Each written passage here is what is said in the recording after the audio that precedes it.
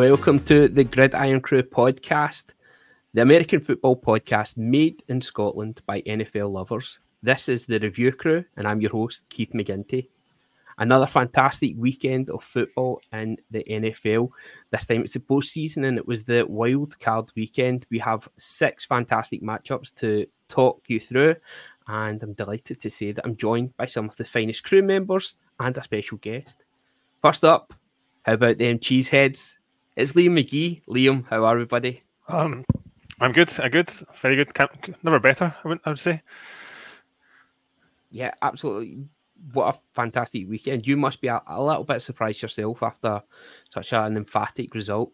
I'm sure we'll come on to that more, but yes, I am. The heart was ever hopeful, shall we say? It certainly was. Beyond expectations. We're also joined by Ross Stud Sterling. For once, it was only the temperature that was dropping in KC. Studs, how are we, buddy? Not bad, mate. Buzzing after the weekend, obviously, and getting into divisional rounds. Still had a couple of drops here for one of our very reliable hands in Travis Kelce. But we'll put that into the weather this week rather than anything else.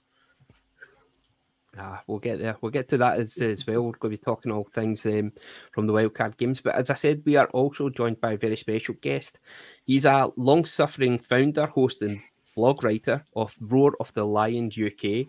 And they're one of the darlings of the crew, of course, the Detroit Lions. And we're delighted to welcome Matt Turner to the show. Matt, very welcome to the Gridiron Crew. How are you? I imagine still buzzing after a fantastic result this weekend. Yeah, still on a high.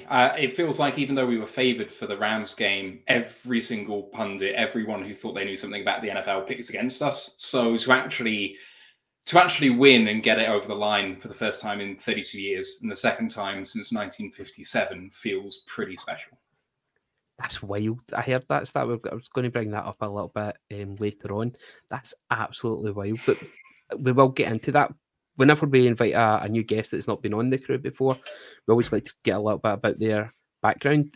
We are a long way removed from the NFL, and it's weird and wonderful ways that people tend to get into it. So how did you get into American football, and what short straw made you want to be a Lions fan? So, I always liked playing sports with an oval ball. So I played rugby from the age of 3. And I've grown up with that all my life. And when I got to 14, I knew that American football would be something that I would like, but I never really pursued it until I got to university.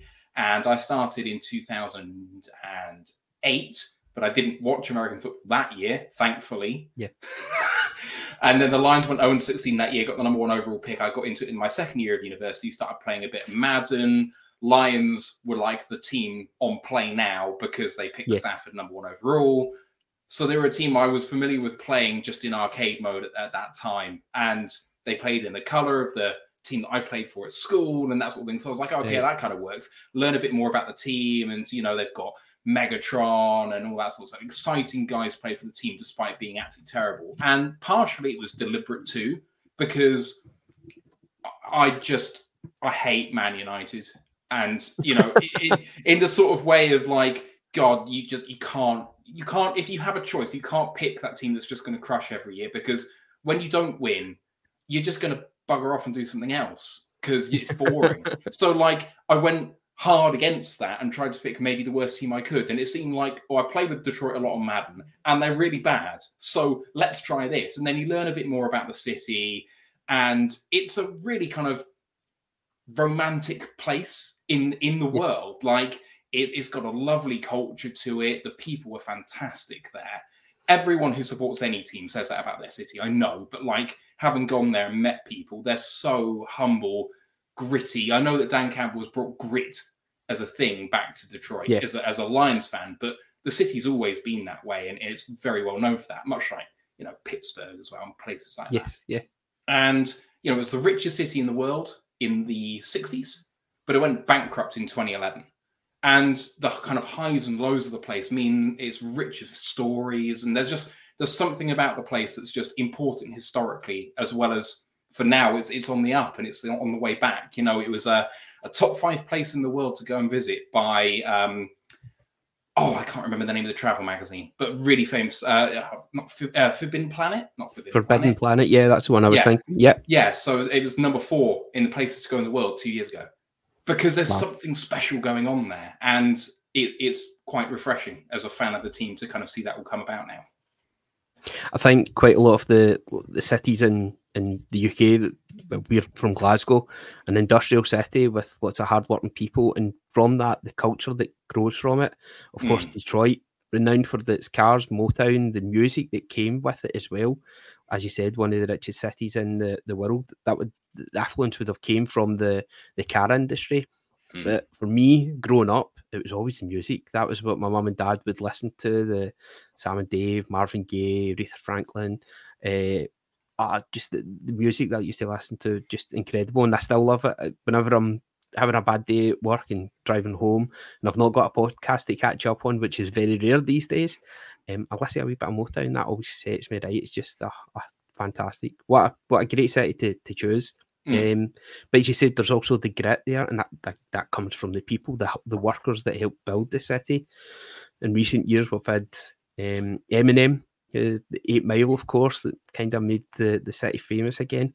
But for me, my first real things that I remember about Detroit and the Lions would be, Studs, I don't know if you'd be the same for this one, would be Tim the Toolman Taylor in Home Improvement and Beverly Hills Cop. I just remember Eddie Murphy wearing the Lions leather jacket, Tim Toolman Taylor wearing his old Lions worn out jumper as well. So they always had this wee grit, as you said, this wee bit of like toughness about them. And what a team that you've got as well. And I like that you've went for a team that aren't perennial winners or achievers. That this is the joke, the laughing stock of the NFL, and they have been for a long time. What a difference it is since Dan Campbell's came in here. Yeah, I mean, I've been a fan properly now, I guess, since maybe 2011, but kind of loosely following since 2009. And this is the best team we've had in that stretch, easily. And not maybe because of the individual personnel. I think the 2014 team was probably better. Stafford was just a bit young then and wasn't quite the player he was that he is now. But we had the number 2 defense in the NFL, along with having Stafford at quarterback in that year. And if there was any year with Stafford at quarterback, it was then. But as a team, as the way it plays in terms of chemistry, this is by far and away the best team we've had. So it's a great time to be a fan. Unfortunately, it looked like the division was going to be total rubbish until Green Bay decided to wake up on Thanksgiving and haven't stopped waking up since. But we'll get onto that, I'm sure. Absolutely. Before we get any further and start talking about the games, because we do have quite a lot to get through, let's start with our kickoff question, our opening question. So, with the Browns, the Dolphins, Cowboys, Rams, Steelers, and Eagles all failing at the first postseason hurdle, which fan base, Liam, should feel the most let down? Who are you going for from that bunch there? Well, I just go for the obvious one, shall I? Go for it. Let's get it out of the way. That's back into you. Yeah, I'm gonna have to. I'm going with the Cowboys. Has to be the Cowboys, doesn't it? Has to be. After every year, the build up. Every year, not quite over the line, shall we say? Wildly. Not quite. Ball merchants would be another way of saying it. Do you think Jerry's podcast actually plays a role in the hype that goes around it? I know they are America's team. They've got the prime spots when it comes to like Thanksgiving and things like that. But do you think the hype is kind of stifling them a little bit? What do you think, Studs? For me, I think Jerry's obviously very outspoken, and I'm pretty sure that if he offered people a premium pay-per-view Jerry Jones channel 24/7, they would probably pay it just to hear some of the stuff he comes out with. So, I mean, that's got to filter into the changing room and filter onto the players, and it must put them under immense pressure. Certain players will thrive under that pressure, but not everybody. You look at CD Lamb, he comes across, he's a guy obviously that jumped into Mike McCarthy and says, give me the ball. He wanted to be the driving force of that offense. But was it week 4, I think Dan said he went in and did that. And he doesn't come across as the kind of prima donna with it. So he's obviously somebody that thrives under that pressure. Yeah. Not everybody's going to be like that, I don't think. So for me, I think you're looking at Jerry, you really want him maybe to stay quiet. If it was 1 or 2 years since they'd won a Super Bowl, then yeah, fair enough. Let's keep hyping up. We're now, 20 years or something like that since the Cowboys last did a Super Bowl or something to that effect. So yeah, I think it was 95 was the last one. We're coming up on a nice anniversary there for 19 years. I think it's maybe time for Jerry to kind of pipe down and let the team go on with business. Is there any other teams that maybe fan bases that really should have? What about the Eagles? What about the collapse that we've seen there? Matt, do you think that they have a right? And I know the Philadelphia fans are notorious for being vocal in their support, but also letting the team know when they're unhappy with them. Do they have a right this time? I mean, they've just totally collapsed, haven't they? It's absolutely shocking. They were the last team to lose a game, I think, this year. And they've lost how many of their last 6 of their last 7, including against the Giants, the Cardinals, Seahawks. I'm not going to lump them in as a bad team, but like they shouldn't be losing those games if they are as good as they think they are. And, you know, they're playing against a Tampa team that had to win 5 of their last 6 to get in the worst division in football and have not looked good doing it. Like, the Eagles fans should be frustrated, but it's obvious. Like, it's so bad what's happened there. And I'm not going to be surprised if everyone gets fired. And I know that that's a massive overreaction to what's happened, given the success they've had.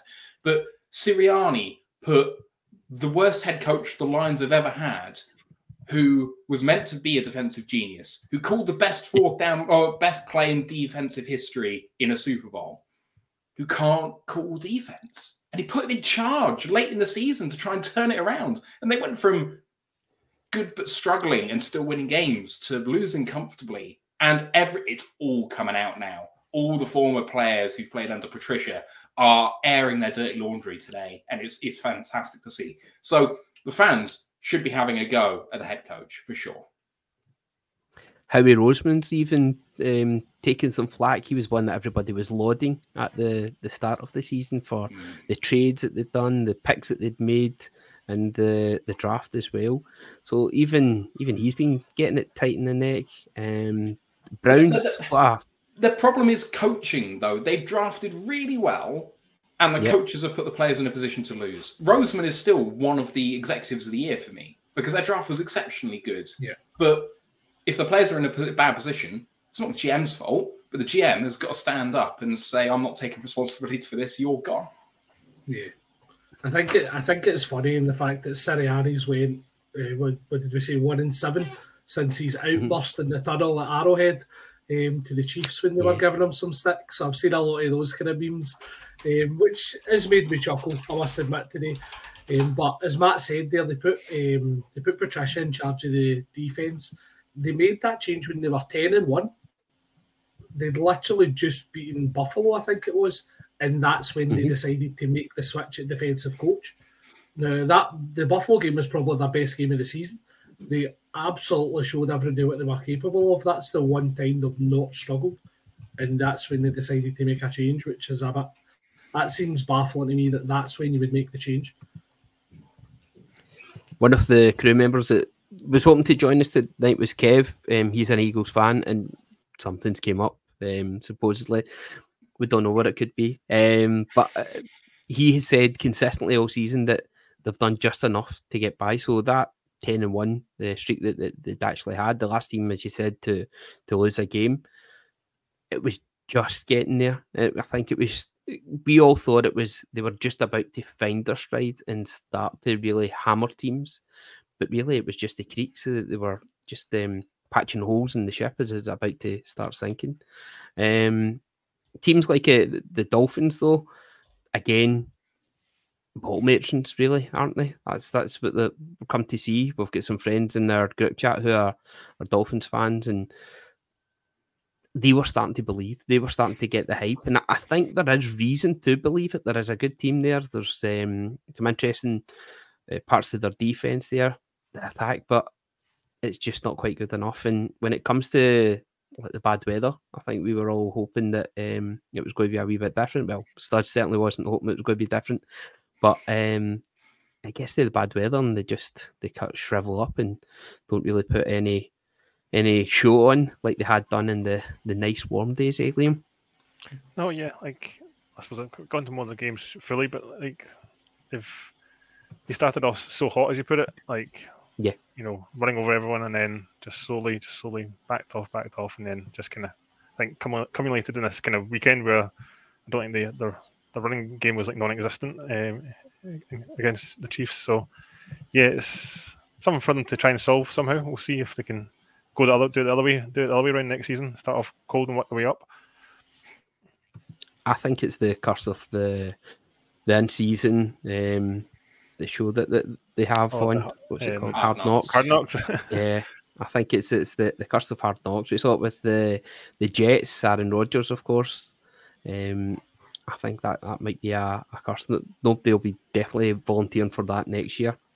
Right, fantastic, guys. Let's get into it then. Matt, the floor is yours. The LA Rams were humbled by your incredible Detroit Lions in a 24-23 thriller. How was the game for you? Nail-biting and horrifying. It was a game of two halves. Offenses on both sides really fired in the first half. We scored touchdowns in our first three possessions. We held them to a field goal, and then they hit two touchdowns of their own. So our defense was non-existent on both sides. And then there were 9 points total in the second half. But both defenses didn't tighten up, though. They kind of just went bend, don't break, and there were key third down plays. But there was still plenty of yards happening. There was neither team broke 80 on the ground. So even though it looked like we were running the ball really well, we went away from it pretty quickly because we were being efficient through the air. It was a brilliantly cool game on offense by both teams. I mean, Puka Nacua is an absolute hero. What he's done this season is absolutely fantastic. One of your guys were inviting us on and was talking to Ant, who's one of my co-hosts.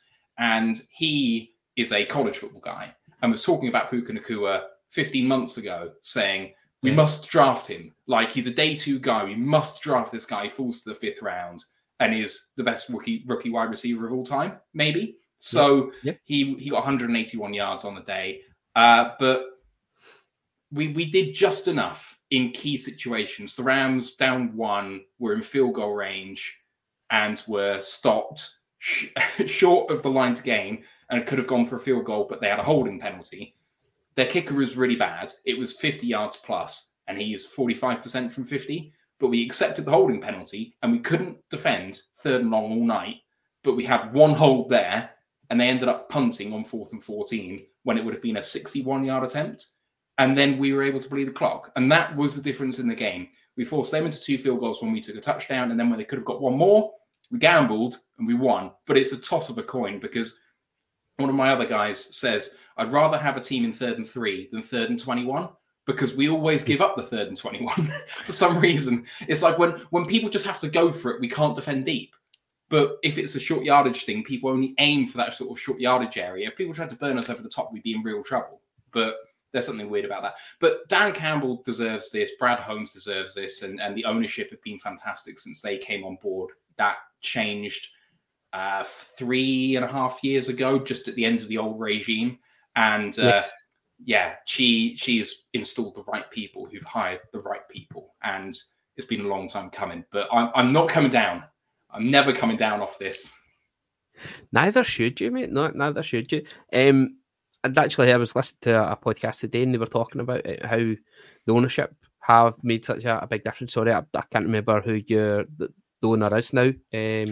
So she's called Sheila Ford Hamp. She inherited from her mother, who was Martha Firestone Ford, who inherited from her late husband, who was William Clay Ford, who was one of the sons of the Ford family. So amazing. So a fair bit of finances behind them there. But I think this is something that we're maybe seeing now is how there's going to be some fresh ideas within the league. There's quite a few long-standing head coaches are stepping away from their clubs, not retiring altogether by the sounds of it. It sounds as if they're going to either be moving upstairs with Pete Carroll and the Seahawks, or Bill Belichick is, as we heard today, has been interviewed by the Atlanta Falcons, which I thought was hilarious. Someone had tweeted, can you tell us about a time that you've faced adversity and challenge? So we will see some fresh faces in the league, and I think that little bit of freshness and that little bit of modern thinking certainly is doing wonders for the Lions. Dan Campbell, Liam, I think he's been a revelation at the team. I think about a joke figure at the start about biting kneecaps, and everybody thought it was going to be the same old Lions. Maybe I had a wee chuckle, and that's why we on the crew could have them as a wee soft spot for them. But now they have to be taken seriously. We saw that at the start of the season. Stud, I'll get to you about your thoughts on that as well. But Dan Campbell, Liam, what a difference this guy has made to this team. I know, yeah, I think he's been an amazing figurehead for the Lions, I think, and I think we all loved when they were on. Was it the Hard Knocks, or what was the Hard Knocks they were on, wasn't it? Yeah. And he came across so well in that. It was, just always chat with the players, even doing the exercises when he had, when he was when it what was it like penalty or something like that, or some sort of forfeit he had to do. Downs, so, up downs and stuff like that, and just being one of the guys if nothing else. But I think it's even more than that. Like, you've got Ben Johnson there as the OC making, obviously he's hotly tipped, I think, for many a job interview this off season. So it's just been, even though they're one of our rivals in our division, they are definitely a fun team to watch. I do have a slight soft spot for them. Just always good to see them. They just do I suppose they're kind of similar to the 49ers. They're just fun to watch at times, aren't they? So I think, yeah, fun and frisky, as we say on the review crew. We've always got a space in our hearts for a fun and frisky team, and the Lions certainly have been that over the past couple of seasons. Some come to you. The start of the season, Arrowhead opening fixture. I'm sure you were full of optimism for the season ahead after winning the Super Bowl, but you guys got a fright, and I think going to Arrowhead, to the home of the champions, that was certainly a statement of intent from the Lions. Did you see much in them at that time that you thought this could be a different season from them? I think you kind of saw what they were going to have, that try and push that running back tandem from kind of more or less day one. I thought that seen Montgomery. I think Montgomery had a really good day against us from memory. Obviously, all the way back in week one, I don't think we did anything against the running attack of the Lions. Obviously, Amon-Ra St. Brown's just an absolute freak athlete. He is unreal. Let's be brutally honest. He's just so good. And again, I know he didn't get the touchdown this weekend, but he's that last catch on that play to end the game this weekend was so clutch for the Lions that it just shows his importance to the team. Goff loves him as a target, obviously, because he just doesn't seem to be covered. He's an absolute matchup nightmare for defences. So I think week one, for me, the frustrating thing from our side is what's plagued us all season, and it was the drops in key situations. There was one that particularly stands out, and it was the Kadarius Toney one, where he was just wide open. He had an easy 10 yards to keep it moving, and he's turned his head before he's got that ball in his hands, and you actually see it bouncing out. So, but again, take nothing away from the Lions. They come into Arrowhead and they took the W at the end of the day in week one, and I think that was a statement of intent for them and what they wanted to do this season for me. Matt, tell us a bit about the defense that the Lions have got. You'll be better placed than any of us. We maybe see a cursive look at the Lions. You'll know them in much greater detail. We're certainly more familiar with the offensive players, but who's really stood out for you for the defense this year? Well, I mean, you can't have a talk about the defense without talking Aiden Hutchinson first. He, per PFF, leads the league in pressures now after wildcard weekend this season. Wow. He's an absolute beast. He's not been converting the pressures to sacks, and I really think that's a product of him being the standout on the line with not really having a lot else there. Liam McNeil's had a breakout year as a D tackle. He is a third-year guy now, so he hasn't got long left on his rookie deal. But they tried to play him at nose tackle, and it just kind of didn't really work. So they've shifted him out to the 3, and he's been fantastic since then. But he had a little bit of time out with injury at the end of the season, so he's only just started getting back now. Defensive line, otherwise, is a bit makeshift. It does fine without being spectacular, but we're still a top 5 run defense this year. We've really given up nothing on the ground in particular. We just struggle against rushing quarterbacks. We can't deal with them at all. So if we come up against the Chiefs again, I think Mahomes could tear us a new one with that. Or, I mean, Baltimore, if we go all the way, there's just AFC teams that I really think we should be losing to comfortably for that aspect alone. The back 7 is a big problem. Now, our linebackers have come up. They are better than they were last year when they were horrible, and they're now middling. Jack Campbell's had rookie issues as a first-round linebacker. He was really bad to begin with, and actually everyone thought he was going to start as a rookie linebacker, first-rounder, and he didn't because he wasn't there yet. And so Alex Anzalone and Derek Barnes were the starters. Barnes has come on big from being benched last year to being a reasonable starter. Anzalone was a top 10 linebacker in the league for the first half of this year and then dropped off a bit with an injury, and he's struggled to come back, but last week was good. The DBs, they need big investment. They took Cam Sutton from the Steelers last year in a reasonable deal, and he's been asked to play cornerback 1, but at best he's a good cornerback 2, and he's just getting burnt. He looks like a fish out of water. At this point, I'm really worried about that. And then you've got Kindle Vildor as cornerback 2 now, which is just rough. I mean, he was picked up off waivers in week 11, and he was CB4, and he's just elevated himself up because everyone else has been poor. And that's what we're dealing with at cornerback. On the other hand, though, Brian Branch, who was everyone's darling in the draft but somehow fell, has been exceptional. And there are many jokes with Green Bay fans about how Brian Branch is considering he traded up 3 places to get him in the draft last year. But he's been a top 3 nickel in the NFL this year, and it really shows. He has rookie mistakes. He gives up DPIs a little bit too easily, but he's sticky in coverage, great as a blitzer. He's been a big, big addition. We just need to sort out cornerback 1, and we'll be okay. But it's a work in progress. It certainly is. I don't need to even come to you about who's your star in the O-line. Of course, we know that it's Graham Glasgow. Glasgow being the Scottish podcast that's our guy representing. Good man. Glasgow is the American podcast that I like to listen to, refer to him as. He is actually Glasgow, though. Everyone says Glasgow. It is Glasgow. Get out. Yeah, terrific. I'll have a wee chuckle to myself when that's on. What about the QB then? Liam, I'll come to you. I thought it was quite heartening to see just how the team, the fan base, and pretty much the city as well just rallied around Jared Goff. The atmosphere in that stadium looked incredible when they were chanting his name, and Matt Stafford's ears must have been absolutely ringing as he took to that field the other night. It was incredible. How do you think that wave of emotion that poured out for Jared Goff, how much do you think that played a factor in him leading the team to victory? Well, yeah, obviously, I don't think it's going to have a factor. But I think this was also the nerves I'm sure you'd have been under to come in before him. But he's been doing it pretty much all season, hasn't he been?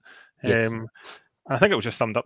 The clip was getting going around the social media was of Dan Campbell throwing him one of the game balls, just saying, you're good enough for Detroit, sort of thing. That just kind of summed it up, I think, quite nicely. It was typical Dan Campbell, actually, wasn't it? He's obviously had his well-documented struggles in LA, obviously at the end and things like that, but he's not really done that much wrong when he's been in Detroit, really, overall. I know he's had some ups and downs at times, but he's been pretty stable, I think, from what I've seen of him anyway, certainly. So yeah, I think and it'll be a well-deserved thing to get off his back as well, to have that victory in the playoffs over the Rams and then moving on to the next round to see where the story leads. It was nice to get one over Sean McVay a little bit there. I think that just added a little bit of wee bit of sweetener to the win for them. 277 yards, 22 for 27, and the one touchdown for Goff. Matt Stafford, though, starts just pivoting to the Rams for a little bit. Stafford had 25 for 36, 367 yards and 2 touchdowns. But of course, as we said, he had the cheat code that is booking Irn-Cru with him as well. What a face-off between the two guys. You can see there's a good mutual respect for the two of them there. Stafford obviously will still have loved his time in Detroit. He got to go to LA. He got to get that big move. He got to get the Super Bowl that he craved and probably deserved with his performances. He got hot at the right time. But so did the ownership, and when they sold him and traded, so that you've been able to build the Lions have been able to build this team. What did you make of Stafford then, Studs? Do you think that it was he was wanting to hide into nothing, really, wasn't he? Did you see him coming out into the stadium and the boos that they were there? It was wonderful to see. Yeah, I think he must have knew the reception he was going to get. I don't think he comes across as quite as an intelligent guy when you listen to him speaking. He's, again, what he did for Detroit, he was loved there during that time. There's no doubt about that. He put his body through absolute hell for that team. And I think we've all seen the clips. The particular one that stands out is the one where I think he does his collarbone and he comes back in to throw the final touchdown and win the game. So, as I say, it just goes to show what that city and what that team meant to him when he was playing for them.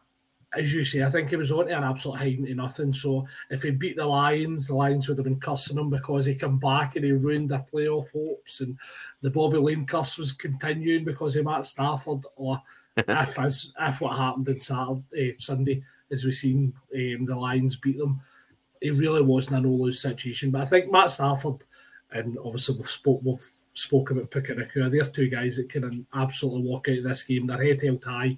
They literally left everything out in the field.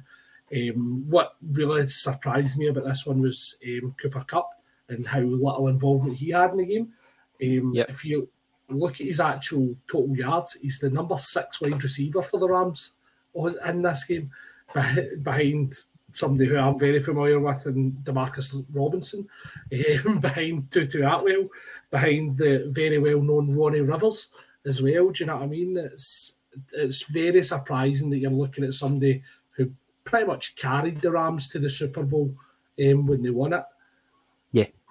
And I get he's had injury issues the last couple of years, but he completely disappeared for me in this game. And again, that could be a credit to the Lions defence.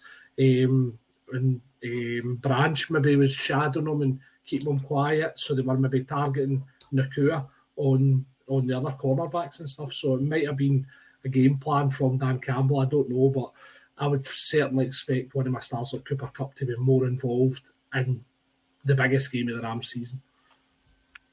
There's going to be a wee theme throughout the games from the weekend. I thought it was the influence of tight ends in matches, and it was good to see, Matt, that Sam Laporta, even though it was heavily wrapped up before the match, his left knee, he was back and he made a difference. 3 receptions for 14 yards and 1 touchdown.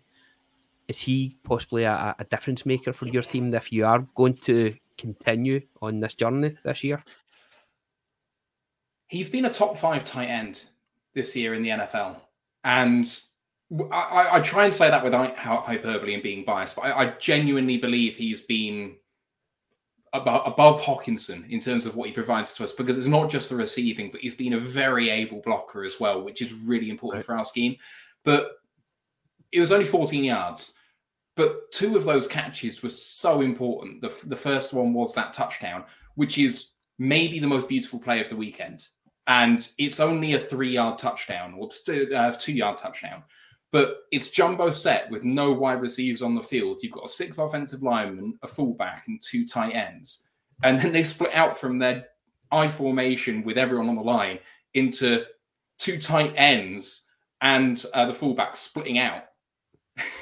So you've got 6 offensive linemen and no wide receivers all lined up as wide receivers. And by doing that, what you did is you had all the heavy guys in on defense. So you had a defensive D end, Hoyt, for the Rams, having to cover Sam Laporta as a receiver.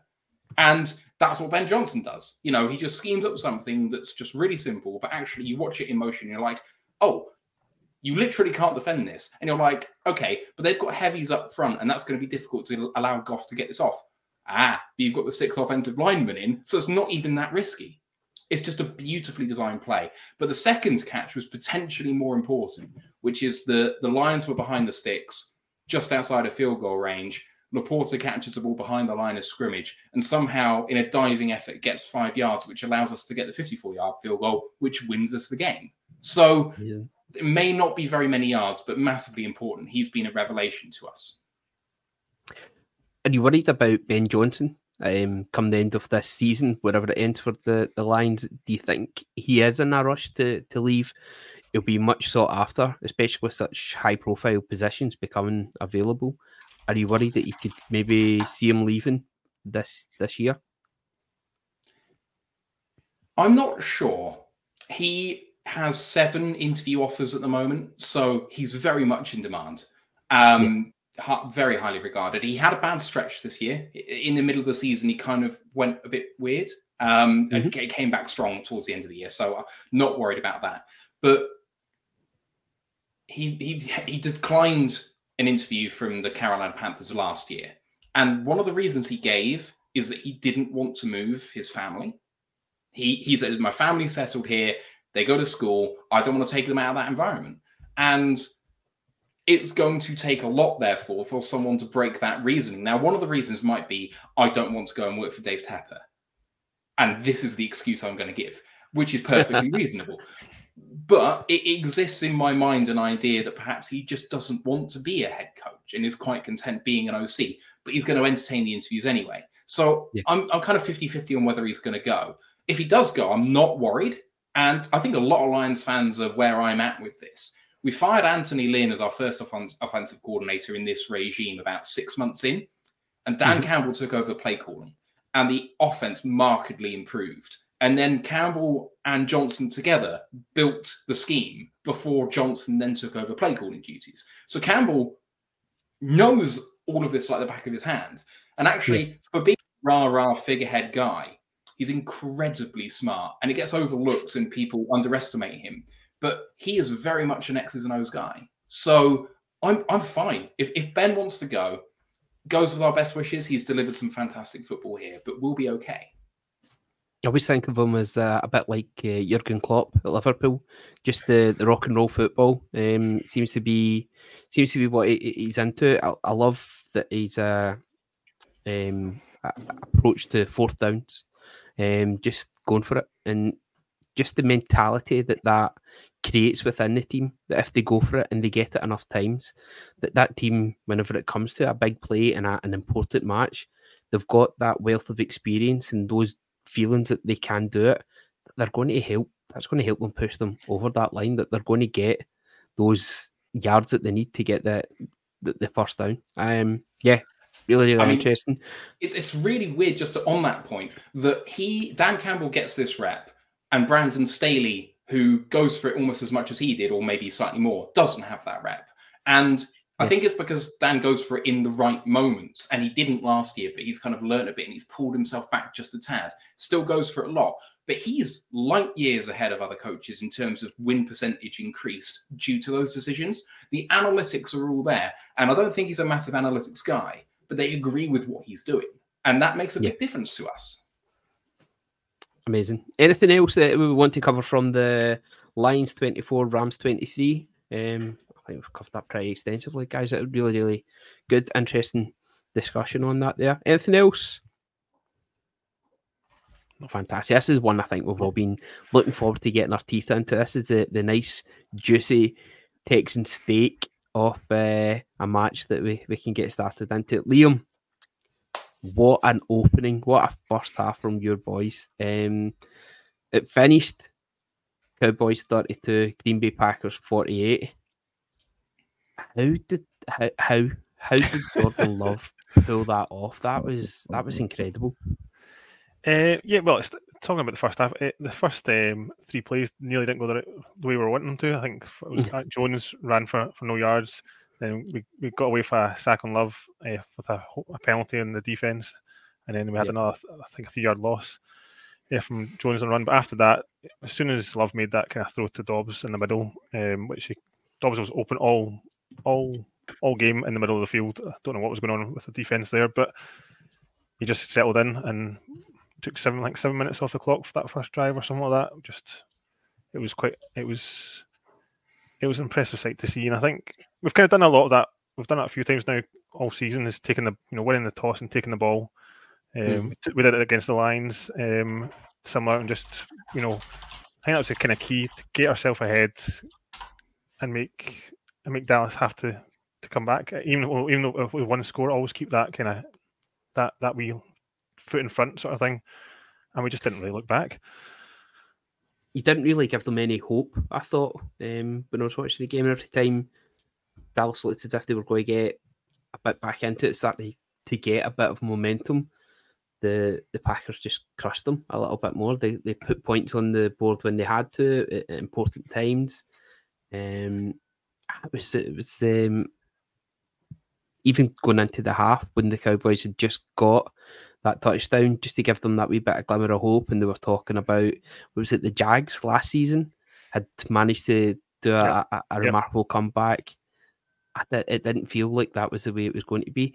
We're seeing this. It was such a one-sided match at times, it felt like. Dak Prescott got 403 yards. He was 41 of 60 with 3 touchdowns. The difference between him and Jordan Love with 16 of 21, 272 yards and 3 touchdowns, was the 2 interceptions for Dak. And that, I think, was the real change in the flow of the game, Studs. What did you make of it? Did you manage to catch much of it? Yeah, I kind of sat and watched this one, and at one point when it was 27-0 to the Packers, I was probably in as much disbelief as Liam at that point as to what was actually going on. But I mean, the Dak Prescott and CD Lamb, the Jair Alexander, and the pick that he got on CD Lamb. I know Dan on the crew he's an advocate of pass interference on that one. He feels that Jair's maybe got a hold of his arm, but even so, it's still such an athletic catch for me from Alexander, and that slant route from CD Lamb has been so effective for the Cowboys. It really has. I think they even tried it in their first drive as well, and it was an uncharacteristic drop for CD Lamb, if memory serves me. And where he had the 10 yards, he had the first down, and it just he dropped out of his hands. So the Cowboys looked off pretty much from their first drive. And I think the game, the score, the stats for me in this one don't tell the story of the game. It makes it look a lot closer than what it was. The Cowboys, a lot of their stuff came in garbage time for me when the Packers had really took their foot off the gas. They knew the game was won. And for me, I think 27-0, I think that's really... Well, in all honesty, they could have probably took Love off at half-time and probably still won this game, which sounds quite disrespectful to the Cowboys, but I think the Cowboys had just been that bad. They really underperformed under the bright lights. It was a bit of a sickener for the Cowboys to see the Packers' second-string quarterback coming on for the last few plays, really, really rubbing their nose in it. And I think many of the Cowboys fans thought they might have seen him at some point, but it was after an absolute hiding from them boys. But it just wasn't to be. It was weird, Matt. Sorry, did anybody see Jimmy Johnson at halftime going absolutely nuts? I've seen it. I've seen the clip on Twitter, and if I would highly recommend, if you haven't seen it, go and find this clip of him going nuts on the halftime show, trying to rally them boys, but they obviously never played it into the changing room. It certainly wasn't the inch by inch chat, the monologue that we all know and love. It was just raging, and there's been so many former Cowboys players that have been on taken to Twitter and to just put on rants, and the meltdown that's came from it is a little bit glorious. It's beautiful, beautiful. What was the standout for you, Matt? What did you thoroughly enjoy from this? Because I think many fans of the teams that aren't the Cowboys have really, really enjoyed this one. I mean, if you're in the NFC, you hate the Cowboys. If you're not the Cowboys, I mean, just grown up with that. So even as a team which has grown up to hate the Packers, this was glorious. It was just fantastic to watch. And Dak Prescott didn't lose this game. Like, I know he had 2 picks, and they were bad picks. But if your defense can't stop anything, then you're not going to win. And they were talking about that on the coverage. It's like, well, if the defense can wake up, maybe you've got a shot. But if they don't, it doesn't matter how many points you score, and it didn't. I mean, Love had 16 completions, and they comfortably won the game. Like, it was just egregiously bad. And part of it is scheme. I mean, the Cowboys have struggled against the rushing attack all year, and Aaron Jones just went off. He was fantastic. So between Aaron Jones having 118 yards and 3 touchdowns, when Jordan Love has 13 yards per attempt compared to Dak Prescott's 6.7, you're not winning. And Love scares me. Because I felt fairly comfortable at the start of this year that he wasn't going to be a Hall of Fame quarterback. Even if he was good, I didn't think you could go 3 back-to-back. And now I'm like, there's a chance. There's a legitimate chance that he could just be really, really good, because he was an out-of-structure guy who's been taught to play in structure by one of the best. And you can see that progression. And he throws weird. Like, I don't like watching him as a quarterback. Just aesthetically, it doesn't look pretty to me, but it's very effective. And, I mean, the Cowboys, what do you do? 3 12-win seasons in a row, haven't gone to a championship game. The Packers have more playoff wins in your stadium than you do, which is just the best stat ever. What, do they burn it all down? The thing is, they've drafted well. I mean, you've got a defensive player, Ferguson, fantastic. But in terms of, you DeMarcus Lawrence and all those guys on that defensive line, Micah Parsons is maybe a defensive player of the year candidate every single year. They have no hope of winning a Super Bowl. They shouldn't feel like they have any hope of winning a Super Bowl because they just aren't gritty enough. They don't have to go through enough adversity. And it's why Miami lost. They're an autumn team. They're not a winter team, even though they play indoors. It's just something about January where they fall to pieces, and it's glorious. A few things that I quite liked about it. One of the talking about stats that popped up was Dan Quinn, his former coordinators are Kyle Shanahan, Mike McDaniel, and Matt LaFleur. And Matt LaFleur seemed to have his number the full game. You mentioned the defense. The defense just seemed to start way back. They were not getting up. Like you said, there was no grit. They weren't getting up in the face of the Packers at all. They were allowing them the freedom of the stadium. It was really, really weird. Do you know how many sacks Jordan Love? Do you know how many sacks Jordan Love took, Keith? Was it 0? Yeah, and when you're looking, Matt mentioned you've got Lawrence on one side, Micah Parsons on the other. How good were the Packers at containing those guys? They did whatever they have to. I think they got one holding call maybe on Parsons. I think I remember it. Was that this week or was that last week? Parsons got his first holding call in 3 months. I can't remember, but there was something about that. But Jordan Love was just so efficient at getting either out the pocket to get away from that rush, or getting the ball away quick out on his 21 attempts, 16 completions, whatever it was. Do you know what I mean? So you're looking at, if you're not going to sack the quarterback, you're not going to win a game. You need to affect the quarterback, and you're looking at somebody, first playoff game in a big, massive stadium like the Cowboys. They should have been putting pressure on him from the very first snap to see if he could live up to it. I think you mentioned. Sorry, Liam, on you go, bud. I think Parsons only had one pressure the whole game. I think, and that just, and I think that was an unblocked. He wasn't even blocked. That was only when he was unblocked on that one when he got to it. But so I think O-line held up well. I think our right tackle, Zach Tom, has been outstanding. I can't remember what his PFS stats now, but he's up there now. Like, he's just kind of come on leaps and bounds throughout the season. I like that. I think we just, talking about Jordan Love, I think we just had cadence. We had, he checked out of plays when he needed to. He just made all the right calls. He just saw what the defense was doing and changed the play we needed to. So it was, don't get me wrong, that last 6 minutes of that game was a hard watch, a worrying watch when we put our backups in and put our starters back in and put our backups in again. But it was, we just kind of, Matt LaFleur, I think, had a great play calling day. I think some of his play calling was immense. That Musgrave play where Musgrave was wide open. I don't know what the stat was. He was just nowhere was near him. That was a great play. I think it was all around.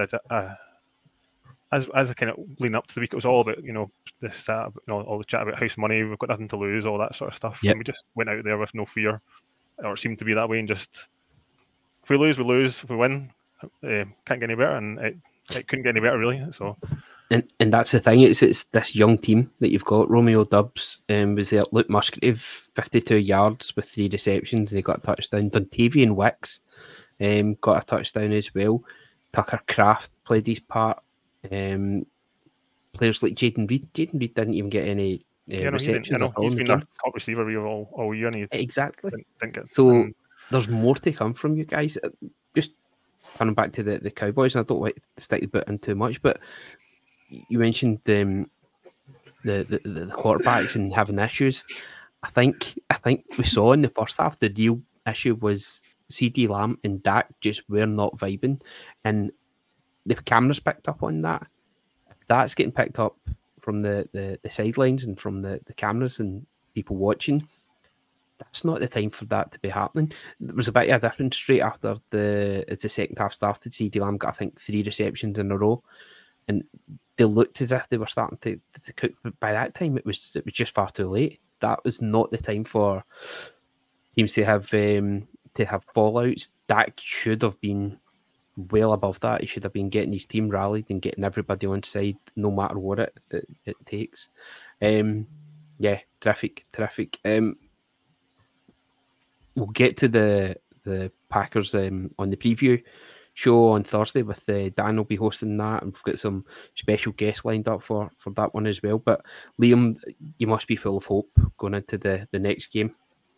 Well, it's like I said, it was house money this week. It's only house money next week, so we've got nothing to lose. We're not expected to win again. I think it's going to be as I kind of touched on, going into the game all week. Your kind of heart was saying, I think we've got a chance to win this. We always seem to do well against Dallas.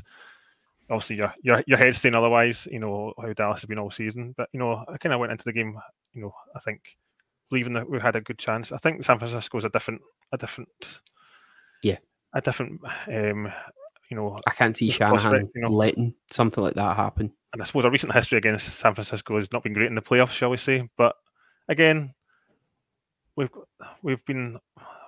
Love is on up every week from the Steelers. I think from the Steelers game, kind of mid-season, he's just been getting better and better and better. And I think each week you're kind of like, is that his ceiling? Can he get any better? And he seems to just be doing that extra wee thing. You just kind of still, as we kind of touched on many times in this podcast, I've mentioned about it's like a year to learn what love is. We know what he is now. It's just kind of how high can he go, I suppose. But I know it's only. I'm still a bit reluctant to say it fully because it's only been how many games it's been? 8 or 9 games. But but we'll get into that more in the off season, I'm sure. But yeah, so it's.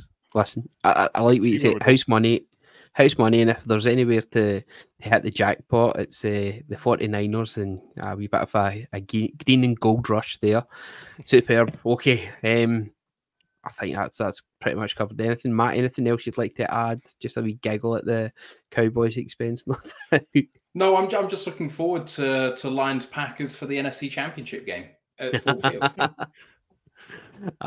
That'd be terrific. Definitely get you boys back on then if that is the case. Let's head to across the state then for the Browns travelling to the Texans. Now, another darling of the crew, the Texans and DeMeco Ryan's team have been wonderful to watch. Was it fun and fruity? Is it feisty? Fun and feisty, we say for the Texans and the Lions this season. Fun and Wonderful frisky. to watch. Fun and frisky, that's the one. Apologies. CJ Stroud. What a debut season from him. How impressed have you been, Matt, of CJ Stroud and the rookie quarterback? Of course, went number 2 in the draft this year. Panthers must be kicking themselves now. Yeah, I had the pleasure of watching him live in college, actually. So when I went to Detroit for Thanksgiving 2021, I went to Michigan, Ohio State as well in the Big House. So that was a really cool experience. And Stroud lost that day. He still could make all the throws in college, and you could see that. The only question on Stroud ever was, can he do it in the big game? And his final game of his college career, he should have won the national championship. He did enough to win the national championship and kind of got screwed by Georgia, which is a shame. But then in the pre-draft process, I kind of talked myself into he's got no bottle. And I don't really know why, because he clearly should have been QB1. And looking back now, it's so obvious to say, but with the prototypical build, which clearly makes a difference in the NFL, there's only very few guys that have succeeded less than 6 foot. Stroud has just got he can make every throw. His throwing motion, again, is really weird. He likes to kind of jump with 2 feet in the air and then throw, which is just like, you can't be taught to do that. You just must be natural. But yet he still gets some power. Him and Love are kind of in a similar sort of tier for me right now with the way Love is playing. Both of them just feel similar to me. So, but Stroud was magnificent. And I mean, Nico Collins just having the absolute year of his life. And he's from Michigan, if I'm not mistaken, as well. So he's really coming alive. But the Texans are doing it without Tank Dell, who was their best receiver this year. And he's gone down on IR. And Mechie's coming alive. And Dalton Schultz and Brevin Jordan, Nico Collins and Xavier Hutchinson, Robert Woods. They've just got weapons. And I mean, it feels a bit like the Lions. They're understated. But it works. The chemistry is there. And who's going to stop them? They put 45 on up to what week 16, week 17 was one of the top 5 defenses in NFL history. Yes. And they put 45 on them. It's fantastic to watch. It certainly was. The Texans doing that. And I think there's a wee similarity between the Texans and the Lions, as you said. Devin Singletary and Montgomery, kind of a bit of symmetry there between the two of them. One of the players that's maybe disappointed me for the Texans was Damian Pierce. I thought he had a promising rookie season. I was really looking forward to seeing what he could do this year, but really hasn't pushed on at all. But Singletary coming in this year certainly has done. Collins taking over. It's just been a bit of a revelation, and he's just got that great symmetry studs with the CJ Stroud. What a difference he's made. 96 yards from 6 receptions, and they got a touchdown as well in the game at the weekend there against the Browns. It was really, really weird to see the Browns playing so poorly and being cut open so easily at times. I think you've seen like the odd couple of flashes last year in Nico Collins. There was certain games you've seen and he just seemed to explode, or he'd pull a catch out of nowhere that you just saw, wait a minute, there's something in this guy. And I think, obviously, Matt mentioned there, Tank Dell has been the best receiver for the Texans until he went down. Collins has just stepped up big time. Collins and Schultz, to be fair, so taking nothing away from Dalton Schultz as well. Those two guys have really picked up that load. But again, Collins was having a good season alongside Tank Dell. CJ Stroud was shown that he could supply multiple targets. Yes. And it's just, he just keeps, for me, CJ Stroud just keeps seeming to be evolving his game. He's getting more comfortable in the system as the season goes on. And at this time of year, that's when you want to be seeing these guys hitting form. And CJ Stroud is really doing that. I joked in the preview crew a couple of weeks ago when I was getting stick about the Arrowhead Invitational. And I said, for me, the way that the Arrowhead Invitational comes back is the Texans get into Baltimore. And I've got it in my predictor as well. I've got the Texans beating the Ravens. Do you know what I mean? So I'm fully behind the whole CJ Stroud thing. He's getting more comfortable in the system. He's gaining in confidence. And as Matt said, you're looking at what that defense of the Browns, he's just dropped 45 on them. He has just absolutely destroyed them. Liam, would you say the Texans are maybe a bit further ahead in their planning, their growth than DeMeco Ryans was probably expect them to be? I think you would have to say that with the last couple of seasons when they've been, obviously the second pick in the draft this year, so they've been, they nearly got the first round pick, and then had that wonderful last week 17 win, and went dropped down to second. So yeah, they've kind of obviously hit the jackpot. I think with Stroud, he's been phenomenal all season. So they just kind of seem to build on that and then just gaining confidence. And everyone just seems to be bought in, I think, with what they're doing. I think it's kind of a bit like, I kind of heard one of the podcast talking about, obviously the San Francisco element of, buying into the whole scheme of buying into what they're doing and taking it on. And they seems to, they've just seemed to be doing the exact same thing, just brought that kind of same mentality over with the coaching change and just seem to be going from strength to strength. Towards the end of the season, Joe Flacco had 4 games in a row with over 300 yards. And Matt, this seemed to be where Joe Flacco turned from a beautiful princess back into a pumpkin. And it was sad to see in a way, because I think everybody enjoyed the fairy tale of the Browns actually getting rid of Matt Canada and finally actually getting the win. Am I getting mixed up here? Is that the Steelers? Right, Matt Canada was the Steelers. So it was. Sorry, no. Just the number of quarterbacks that they've been through. Deshaun Watson, who I don't think there's many fans of him, and not many people want him to do well.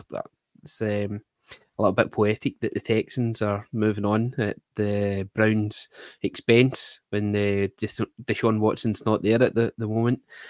But Joe Flacco came in and he kind of turned things around. They were making them interesting to watch and making them exciting. They were getting them flowing again. David Njoku was starting to really, really come onto a game. Do you have a wee bit of sadness in how it seems to have gone for Joe Flacco? Can you see him coming back for another year?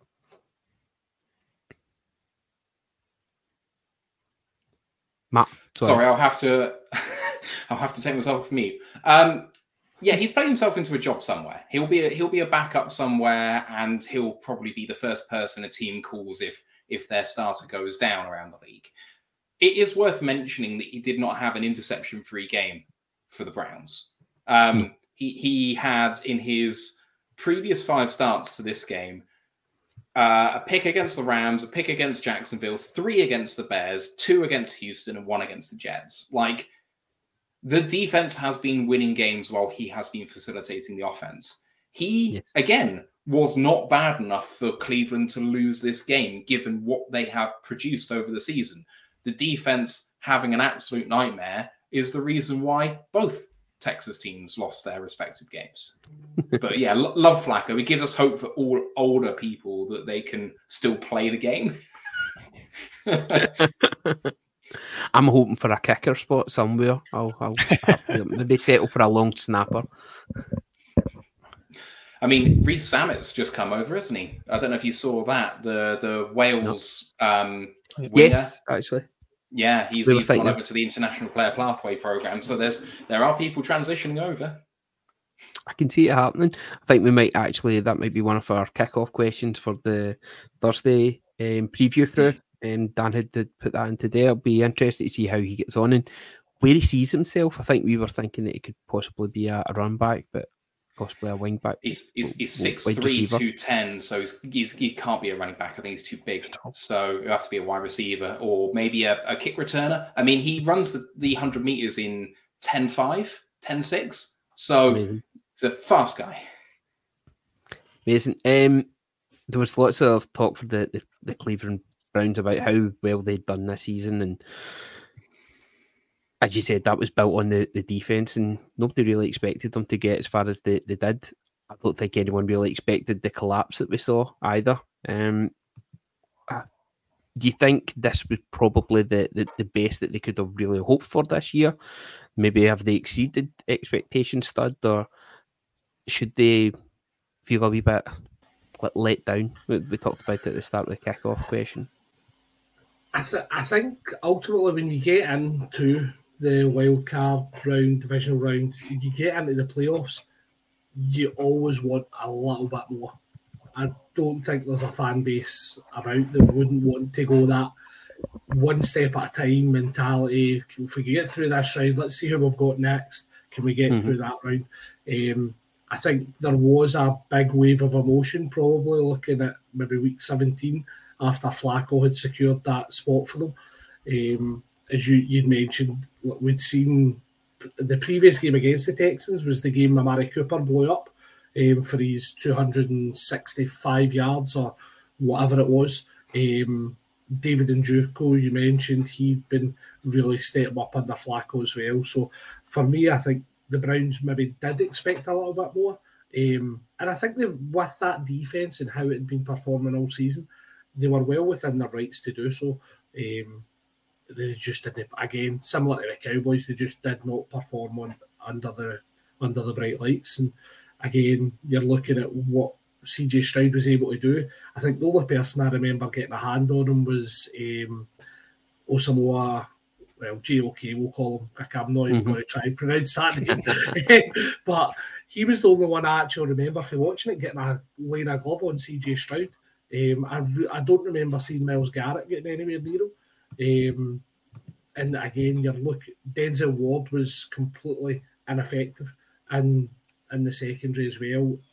I do think it was quite cute for the Texans, and the reason I say that is they seem to realise that they could get the beating of Newsom, and I think he got burned in a lot of big plays for the Cleveland secondary, and I think that was a specific tactic for the Texans. They knew which cornerbacks to target, and they were putting the likes of Collins on him, and that's where the ball was going. Liam Bryan, that regularly hosts the review crew, has been banging the drum for Kevin Stefanski for a while now to be Coach of the Year. Has DeMeco Ryans overtaken him with this and the change in fortunes that the Texans have got? Has this win really sealed that one for you? I think it possibly could. I suppose how do you become Coach of the Year if you've lost to one of your rivals for that title? I suppose. Yeah.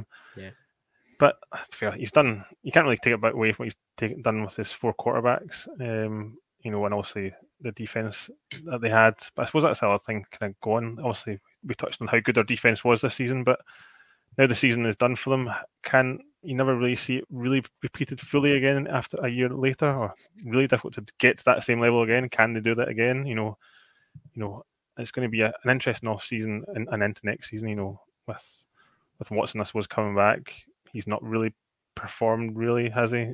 For the most part, when he's been in. So they've been living off the defense all this time. Can that shift at all? That's what time will tell. That was. We shall see.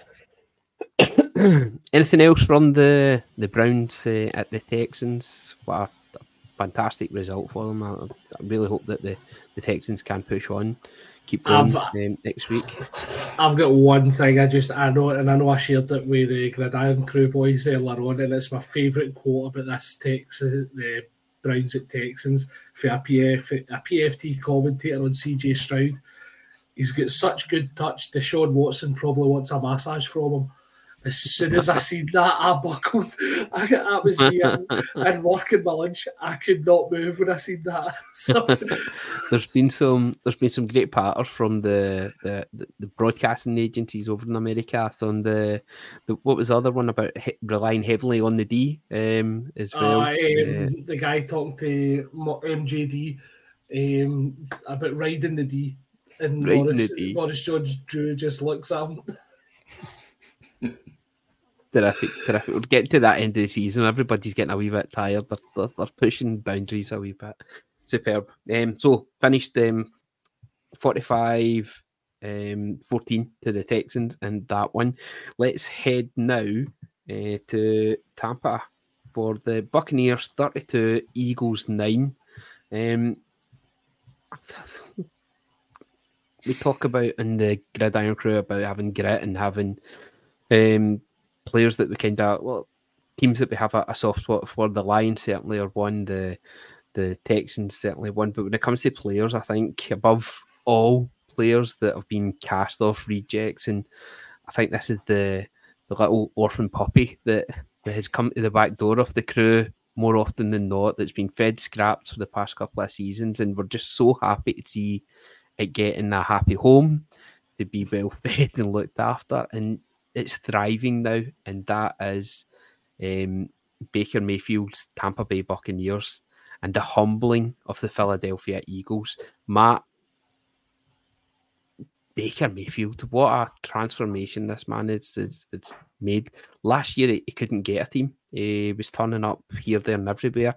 Had a couple of games for the LA Rams when Stafford was injured, and led them to a game-winning drive in the last minutes. Headbutting, he was so hyped up, they headbutted somebody without his helmet on. He was just, wee things like that, it makes him just so endearing to us at the Crew. What do you guys, the Roar of the Lions, think of him? I mean, it's funny, isn't it? Because everyone thought he was hard as nails when he was with the Browns, but there was always this aura of him being a little bit childish, that he hadn't grown up yet, and that's why they didn't want to pay him. And he's bounced around the league, he's been humbled, and he's still the quarterback that played with the Browns, and he's still got that arm, and he can still fight through everything. I mean, he was battered and bruised. He was so broken with the Browns, and he still wanted to play through everything. Yeah. It reminded me of Stafford. He still reminds me of Stafford. He's an absolute warrior, and I think he's fantastic. I do have a gripe with him that if he'd won his game against, was it Seattle last year? It was what put Seattle into the playoffs was LA losing. And it was him at quarterback. So, like, come on, Baker, you can win this game and you can put the Lions in the playoffs over Seattle, and he didn't do it. But I love the story. He was a scout team defensive end for the Carolina Panthers last year at some point in the season. And he's now in the divisional round of the playoffs as QB1, and he deserves it. Absolutely. Liam, the Buccaneers were written off by majority of people when it came to the start of the season. Tom Brady retiring, everybody thought that was them. They were on their downward spiral. But the thing that kept them going, and it seems to have rejuvenated them, apart from Baker, of course, coming in, which is the X factor everybody knows, is that they've got talent, they've got quality players, they've got some fantastic, consistent wide receivers in Mike Evans, Godwin. But they've also had a really, really strong defense. Were we so wrong to write them off so early on? Well, kind of touching on that, I think with Baker, I think it's probably one of his best supporting casts, wide receiver wise. He's, as you say, with Evans, and that's what Godwin's probably had a bit of a down year overall, but he still had a good game this week, also getting the touchdown. So yeah, I suppose we probably were a bit close, a bit quick to rule him out, I suppose. And Evans had another 1,000-yard season again, sort of thing. And is in a contract. I think he's due to get another contract extension if he's going to get one. I think for next year. I think so. So yeah, I think overall, and I suppose another player would be White. I suppose Rashard White, the running back. He's had his. I suppose a lot of people doubted him as well. I think, but he's been getting the yards we needed it, getting the touchdowns we needed it, sort of thing. He's been and doing a job for them. He's been, obviously let go of playoff Lenny sort of thing. So he's just kind of stepped in there and taken over. Really, they have not been pretty, Studs. They've won some absolutely horrendous games. I remember the last game of the season. I think it was against the Panthers. 3 PATs was enough to beat them in that day. They have won. They've not won pretty. They've been gritty, as we've mentioned several times tonight. One wee thing that I want to point out to you, and as I mentioned earlier on about the thread about the tight ends from the teams, Laporta, Musgrave, Ferguson, and Njoku, Schultz at the Texans as well. Cade Otton had a fantastic game last night. He got 89 yards from 8 receptions and was a big reason for the Bucks getting down the field and getting plenty of first downs, and was a massive target for him yesterday. Is it enough, do you think, for them to actually push on after this game? Is it having players like Mike Evans, who we all big fans of at the Crew, but having like these reliable players that you can trust, that you can go to time after time with Godwin and Cade Otton in this occasion? You think that's made a big difference in how well this team has done? I think the fact Baker trusts his receivers, and I mean, there's absolutely no reason why not to. You mentioned the names here. The first two are Mike Evans and Chris Godwin. Cade Otton's been a big part of Baker's safety blanket, whatever you want to call it, this season. He's used them at times when he's had to. So, as I say, he's got the trust in those receivers, and obviously Matt will be watching these guys a lot closer than we will at the weekend, because that the first two names, Evans and Godwin, they on any team in the league, they're an elite weapon on their own. Yes. The fact that the Lions have got to game plan for the two of those guys, and Matt's obviously spoke about the difference from Branch to the other corners, is that something the Bucks are going to be looking at this week for this game in particular, to say, well, if Branch goes with Godwin, Evans is going to be our first read, or vice versa. So I think it is something that the Lions will have to consider quite strongly going into this week. What I think is really curious is, obviously you mentioned that Panthers game in week 18. The Bucks were literally an Antoine Winfield Jr. tipped pass away from losing a touchdown to the Panthers and putting them in a losing position. That's how close they were to being out of the playoffs. And then they've obviously the Eagles have stepped into their stadium, and let's not kid ourselves, they dominated the Eagles. The Eagles get 9 points in this game, and they all came in the second quarter. They stopped the brotherly shove, the tush push, whatever you want to call it, in the second quarter. The Bucks defense, I'd mentioned it on the preview crew as well. The Bucks defense feels like it's getting back to that Super Bowl defense. Again, I've seen it firsthand when they absolutely destroyed us, albeit with a secondary offensive line, but they still won. But they're getting back to that stage. They're being that nasty, difficult team to kind of beat. And when you've got somebody, again, I think that was a higher amount of praise that Matt gave him, comparing them to Stafford, as his first point, and the fact that he does remind them of Stafford in various aspects he want to get out. When they've got somebody in there like him that can find these targets reliably and consistently, they're going to be a threat to any team. Absolutely.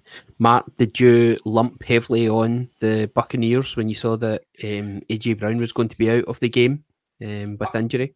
Well, and Hurts obviously had his hand injury as well. I actually I put £50 on Tampa to win by 11 points or more.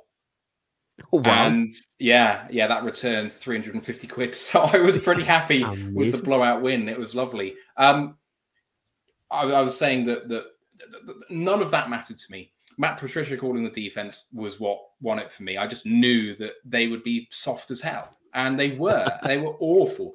But so we've played Tampa already this season. Week 6, we beat them 20-6. And it's a totally different team.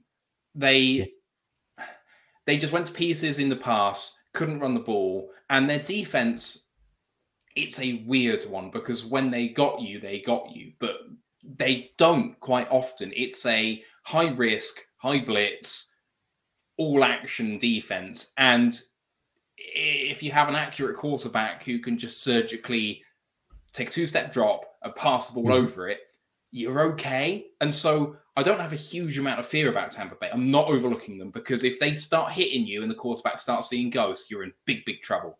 But, they've just drafted so well. I mean, Cansey had a hell of a game in this game, the rookie defensive tackle. But they took Cody Mulch, the guard, who's had a reasonable year on the offensive line. And then they also had couple of offensive weapons that I really, really liked in the later rounds. Payne Durham out of Purdue, the tight end. He only had one catch, but he was one of my favorite tight ends in the draft this year. He's going to come good in a couple of years, but he could be a factor. Odd catch here or there with Cade on as tight end one. The other one was Trey Palmer, who had the 56-yarder, and he was absolutely brilliant. Only one catch, but that's all you need. And, when the average. Yeah, great average. Not quite as good as the tight end for the Texans, who had a 76-yard average on his one catch.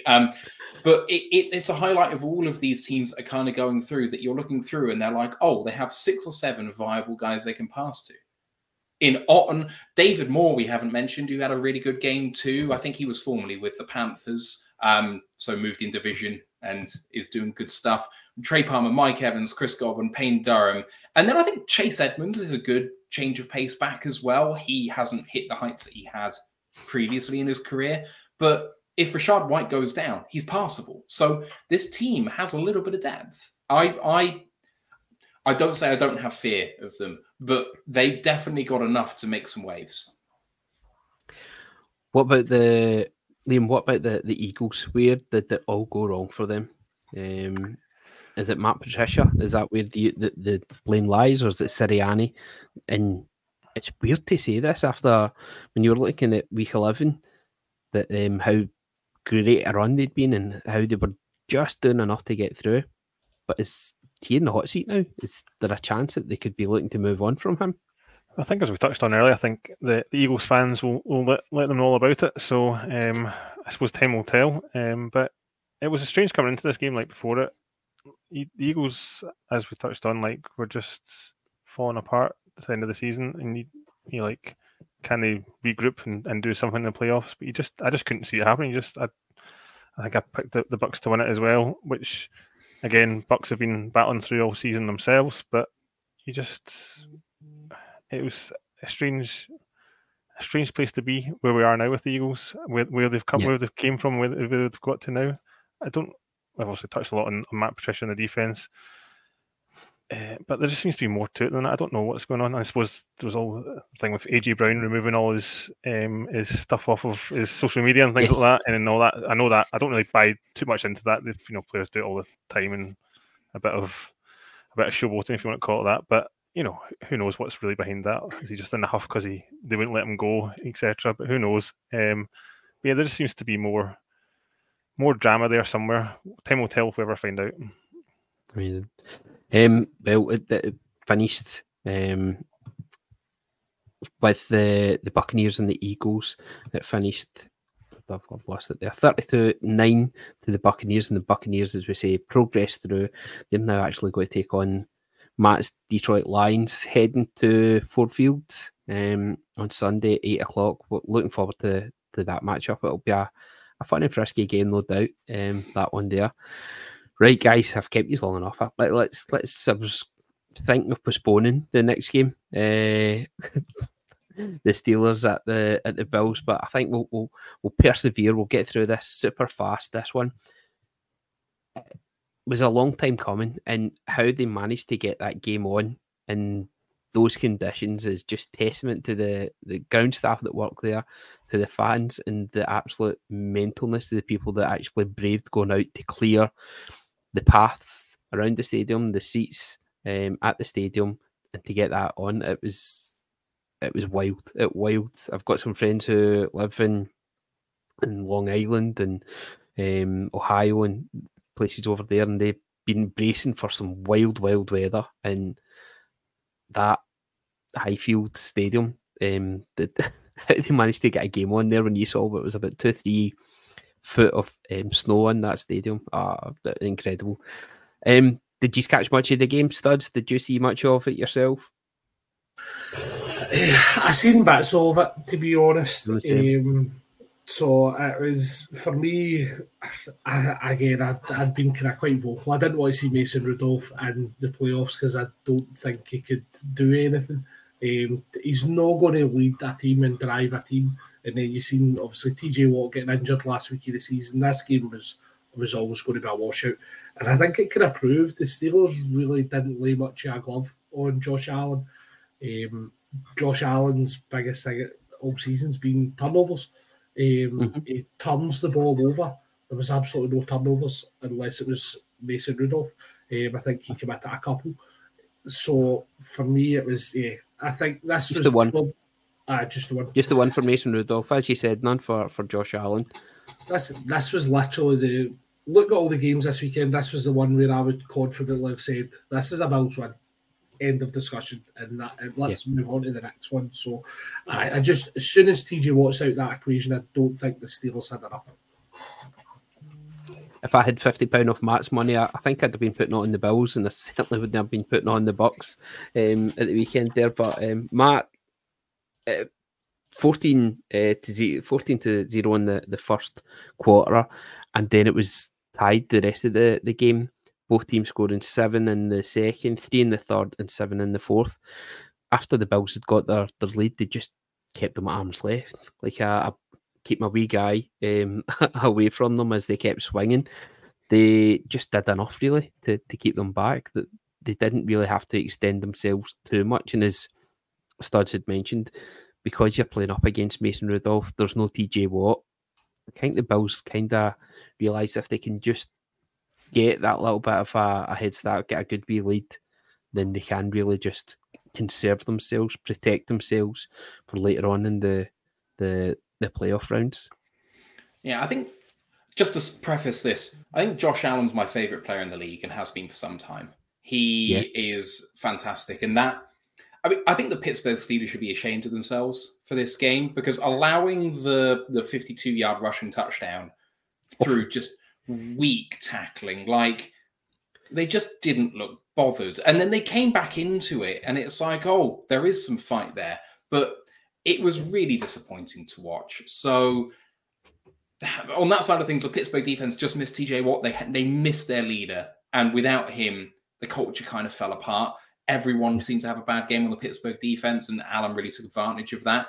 I think it was the first time 2 tight ends had scored touchdowns in a playoff game or something, which I thought was a mad stat, so it might be wrong. But Kincaid and Dawson Knox had their touchdowns, really lovely passes by Allen.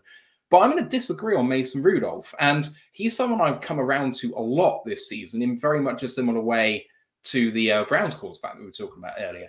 But I think he's played his way into having a camp battle next year if Tomlin stays in charge of the Steelers. And of course, there's rumors as to whether he wants to walk away from that situation or whether they're going to make him walk away from the situation. But he wasn't the reason they lost this game either. Quarterbacks being let down by the rest of their team is the theme of this round for me, because, yeah, he had 1 pick, but it wasn't his fault that Pickens had a fumble that was, recovered by Buffalo. And otherwise, they moved the ball really well. The pick was in the end zone, and he targeted Kaiir Elam, who had back-to-back awful plays. So it was probably a pretty good shout to go after him. And Elam just made a kind of lucky play. He wasn't even looking at the ball, and it just kind of hit him in the hand, and he just kind of grabbed onto it. But I think Rudolph was impressive. And I think he's been impressive all this time, because they've had their backup quarterback healthy the last 4 or 5 weeks. And yet Rudolph is playing over Mitch Trubisky. And that's for a reason. It's because they give him a better chance to win. I think they're happy to move on to Trubisky. Rudolph, as you say, 22 from 39, 229 yards with the 2 touchdowns and just the 1 interception. Yeah, certainly played himself into contention for the start of next season. You mentioned the Josh Allen touchdown, the rushing touchdown. It was the slight pause that he made halfway through the run that just created utter confusion for the Steelers. And I thought that was absolutely hilarious. I thought there had been a call, there was a whistle or something when I first watched it, and he was just stopping, giving himself up. But then just the injection of pace, and even towards the end, he was still running away from players who should be able to keep up with him. I thought it was absolutely fantastic. Liam, what did you think of it? Did you catch much of the game? Yes, I saw a bit like certainly before for the first half.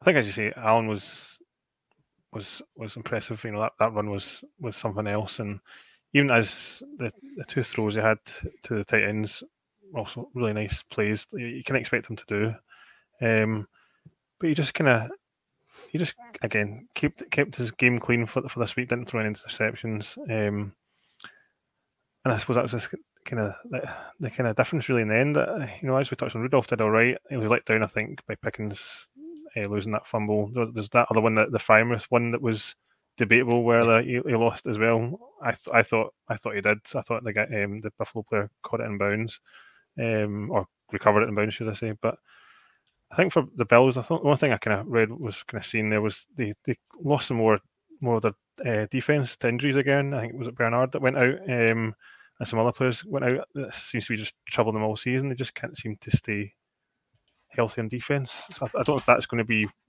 one of the deciding factors. What happens in the end in the next round or two, however they go, and I think I suppose that we'll see if they can get some players back healthy again, and hopefully be able to kind of keep their momentum going. I suppose that they've kind of built up after we so much wrote them off, didn't we, a few times? So absolutely, it's certainly the momentum, as you say, that the Buffalo Bills Super Bowl window stays open still, and this week they are hosting the Kansas City Chiefs, who were actually going to now studs, played the Dolphins at the weekend. Record-breaking temperatures. I think it got to minus 20, minus 21 degrees Celsius, with another minus 30, 32 for the wind chill when you factored that in. It was a ridiculous idea to play football in those conditions. Yet your boys came through, and would you have said that it was a convincing win for you?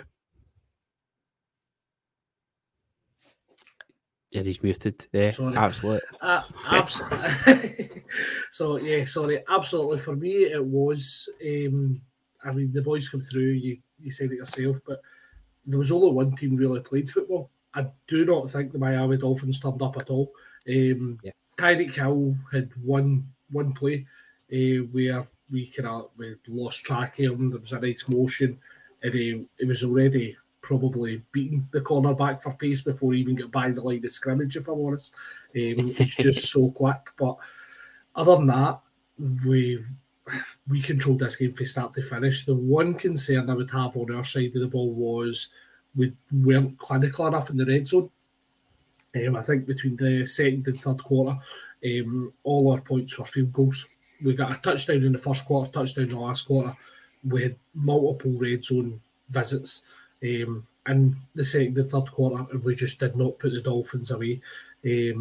But again, our defence, I mentioned it earlier, again on the preview crew, our defence has been ridiculous all season. It really has been the driving force behind this team. L'Jarius Sneed, again, there's one route on Tyreek Hill for me, which, again, there's been multiple videos shown of it. And I think even Tyreek Hill's kind of laughed about it. Basically, where Sneed gets his hands on him at the line of scrimmage. I think it might be a run place that ends up not coming to Hill, but Hill falls over. And then after the play stopped dead, you actually see Hill getting up and shoving Sneed. So he's obviously raging at him. And I think Sneed just seen the two games against the Dolphins. He seems to have had his number. He knows how to kind of work Hill. But yeah, for me, it was convincing victory. Slight concerns over the red zone visits, but yeah, I don't think we looked in any danger. Matt, the Dolphins were pretty banged up. In the lead up to the game, they were picking up a few players to help bolster the lines there. For me, one of the biggest disappointments, though, and it might have been due to injury, was Raheem Mostert, who's had a fantastic season, record-breaking number of touchdowns. Just didn't really get on it at all. 8 carries for 33 yards, and that was the most of any of the Dolphins for rushing. I'm really, really disappointed for him and the team that they didn't manage to get more. Yeah, I think it's the thing which has kind of pushed Miami to this sort of elite offense level is the fact that they already had the elite passing attack with Tyreek and Waddle, but then they added this dynamic rushing attack, which they just, for love nor money, they would not run the ball last year. And everyone was crying out for it because they looked like they were going to be good doing it. They finally went to it and it worked. And it's like, wow, now you're multi-dimensional. Now you can beat anyone.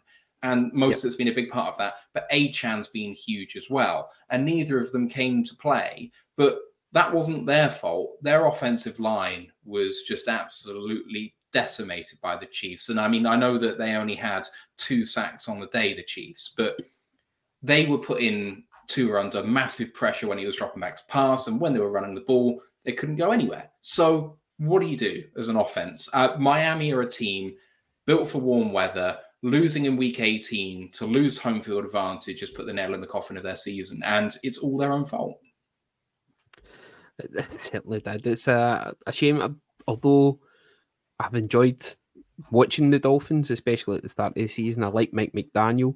I still think that there's more to come from us. I still feel they're a team on the ascendancy, and I think they will learn from this. But as you said, injuries at the wrong time, players just not quite performing to their ability. The conditions as well, we've got to take that into consideration. Minus 20 degrees.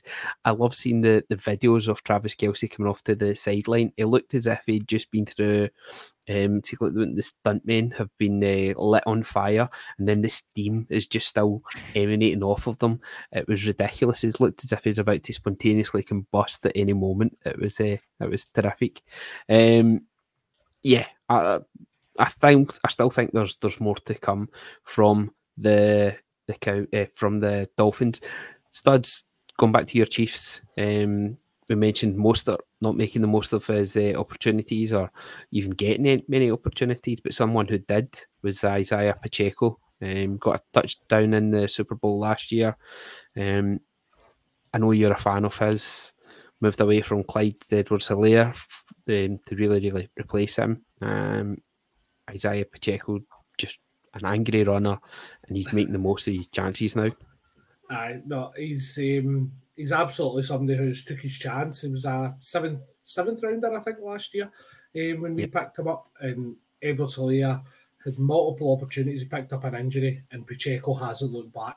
He took his chances last year. He's been probably one of the shining lights. We've had 2 shining lights on our offense, and it's been Pacheco and Rashee Rice, and they're the 2 guys that really stepped up this weekend. Both of them get a touchdown. Rashee Rice, 140 yards, I think it was, or something to that effect. 130. 130 yards on 8 receptions. He was ridiculous, and Pacheco, there's some of his, particularly his early runs, where he was dragging. He really wanted to feel the hits in the cold, and he was hitting that Miami defense to see if they were going to stand up to it. And he just kept going back and back for more. So, no, those 2 guys were absolutely superb for us this weekend. And again, there's one play from Mahomes. I think it was a 3rd and 11, 3rd and 12, where we've seen a little bit of Mahomes' magic. It dropped back to pass, it opened up, and we just seen him scramble for the first down. I think he almost got in the end zone with it, and it might have been in that play that his helmet actually shattered because of the cold as well. So you're just starting to see little glimpses of what Mahomes can do. And again, similar to what I said about who was I talking about, the quarterback, CJ Stroud, where he's grown in and he's hitting the form. Mahomes knows how to win big playoff games, and if he's starting to find these wee bits of magic and starting to really find form with these receivers, then other teams could be in trouble. And the one thing I've actually loved about the playoffs this weekend is nobody's been talking about the Chiefs at all. We've just kind of slid under the radar this weekend, maybe because of the weather, I don't know, but I don't think there's much noise around the Chiefs so far. That may change, and this is the time of year where you're wanting them to really just start to come into form. They've been holding back all year, playing within themselves, plenty of drops as well, Liam. From the look of the game, the Dolphins and the Chiefs, as we mentioned there, and Studs just brought him up there, Rashee Rice coming onto a game at the right time towards the end of the season. He was starting to really, really raise his head and prove that he's the number 1 wide receiving target for Pat Mahomes, the one who's not going to drop the ball, it seems, just now. 130 yards from the 8 receptions and the touchdown as well. He seems to be Mr. Consistency in that team when they've really been crying out for it. No, definitely. I think obviously he's just kind of slowly built as the season's gone on. Also, he had his flashes at the start from memory as well. The first couple of games he had some flashes, but he's just kind of built up. And even the last Dolphins game, I think he got a touchdown as well. Had another strong game in the last the one in Germany. And like that, they've maybe just found a receiver now. I know Tony was inactive. I don't know if he was. I think he was on the injury report. I think if memory serves him well. Obviously Tony's had his. We all know about Tony's moments throughout the season with his drops, but. And then I suppose coming into the season, everyone was talking about Sky Moore kind of making a step forward. He seems to have kind of disappeared as well. Hardman's now back in there, coming back from the Jets, and obviously he's not maybe getting the stats, but he's in there doing his piece sort of thing, doing the dirty work to some degree. And Rice seems to just be just slowly working his way into Mahomes. A nice Mahomes Rice tandem. Absolutely. The only other thing that I want to bring up from that game was Kyle Juszczyk's wife. Did you see the jacket that she made for Taylor Swift? There was also one that she made for, I think it's Taylor Lautner for the Lions. Detroit game. Have you seen that one, Matt? It's, someone at the NFL shop needs to get in touch with Kristen Juszczyk, because the work that she's doing, these are going to really take off, and they look fur-lined as well, which at this time of year everybody's going to really appreciate that. Absolutely terrific work.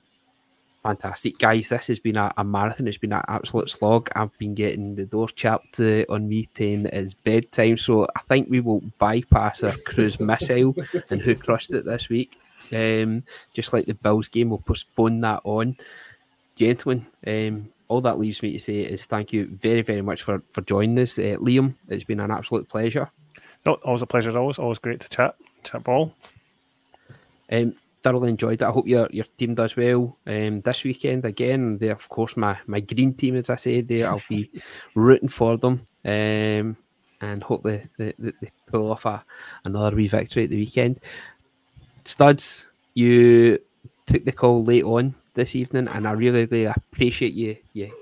Yes, late substitution to come in. I appreciate you helping us out, mate. It's been an absolute pleasure as always. No hassles, man. Always happy to dive in and help where I can, and any excuse to chat on a Chiefs victory, I'll gladly accept. And Matt, wonderful chatting with you. Your knowledge of the Lions and the game on a whole is to be commended. It's something that I aspire myself to get to, knowing I'm still at the top layer, the veneer at the top with just the offensive players, but you know your stuff, and hopefully we can get you back on again sometime. It'd be wonderful to talk to you. Never know, maybe another Lions win this weekend and we'll maybe get you back next week. Definitely. Sounds great to me. Thanks for having me on. So, Matt, where can we hear more from you and your fellow Lions fans?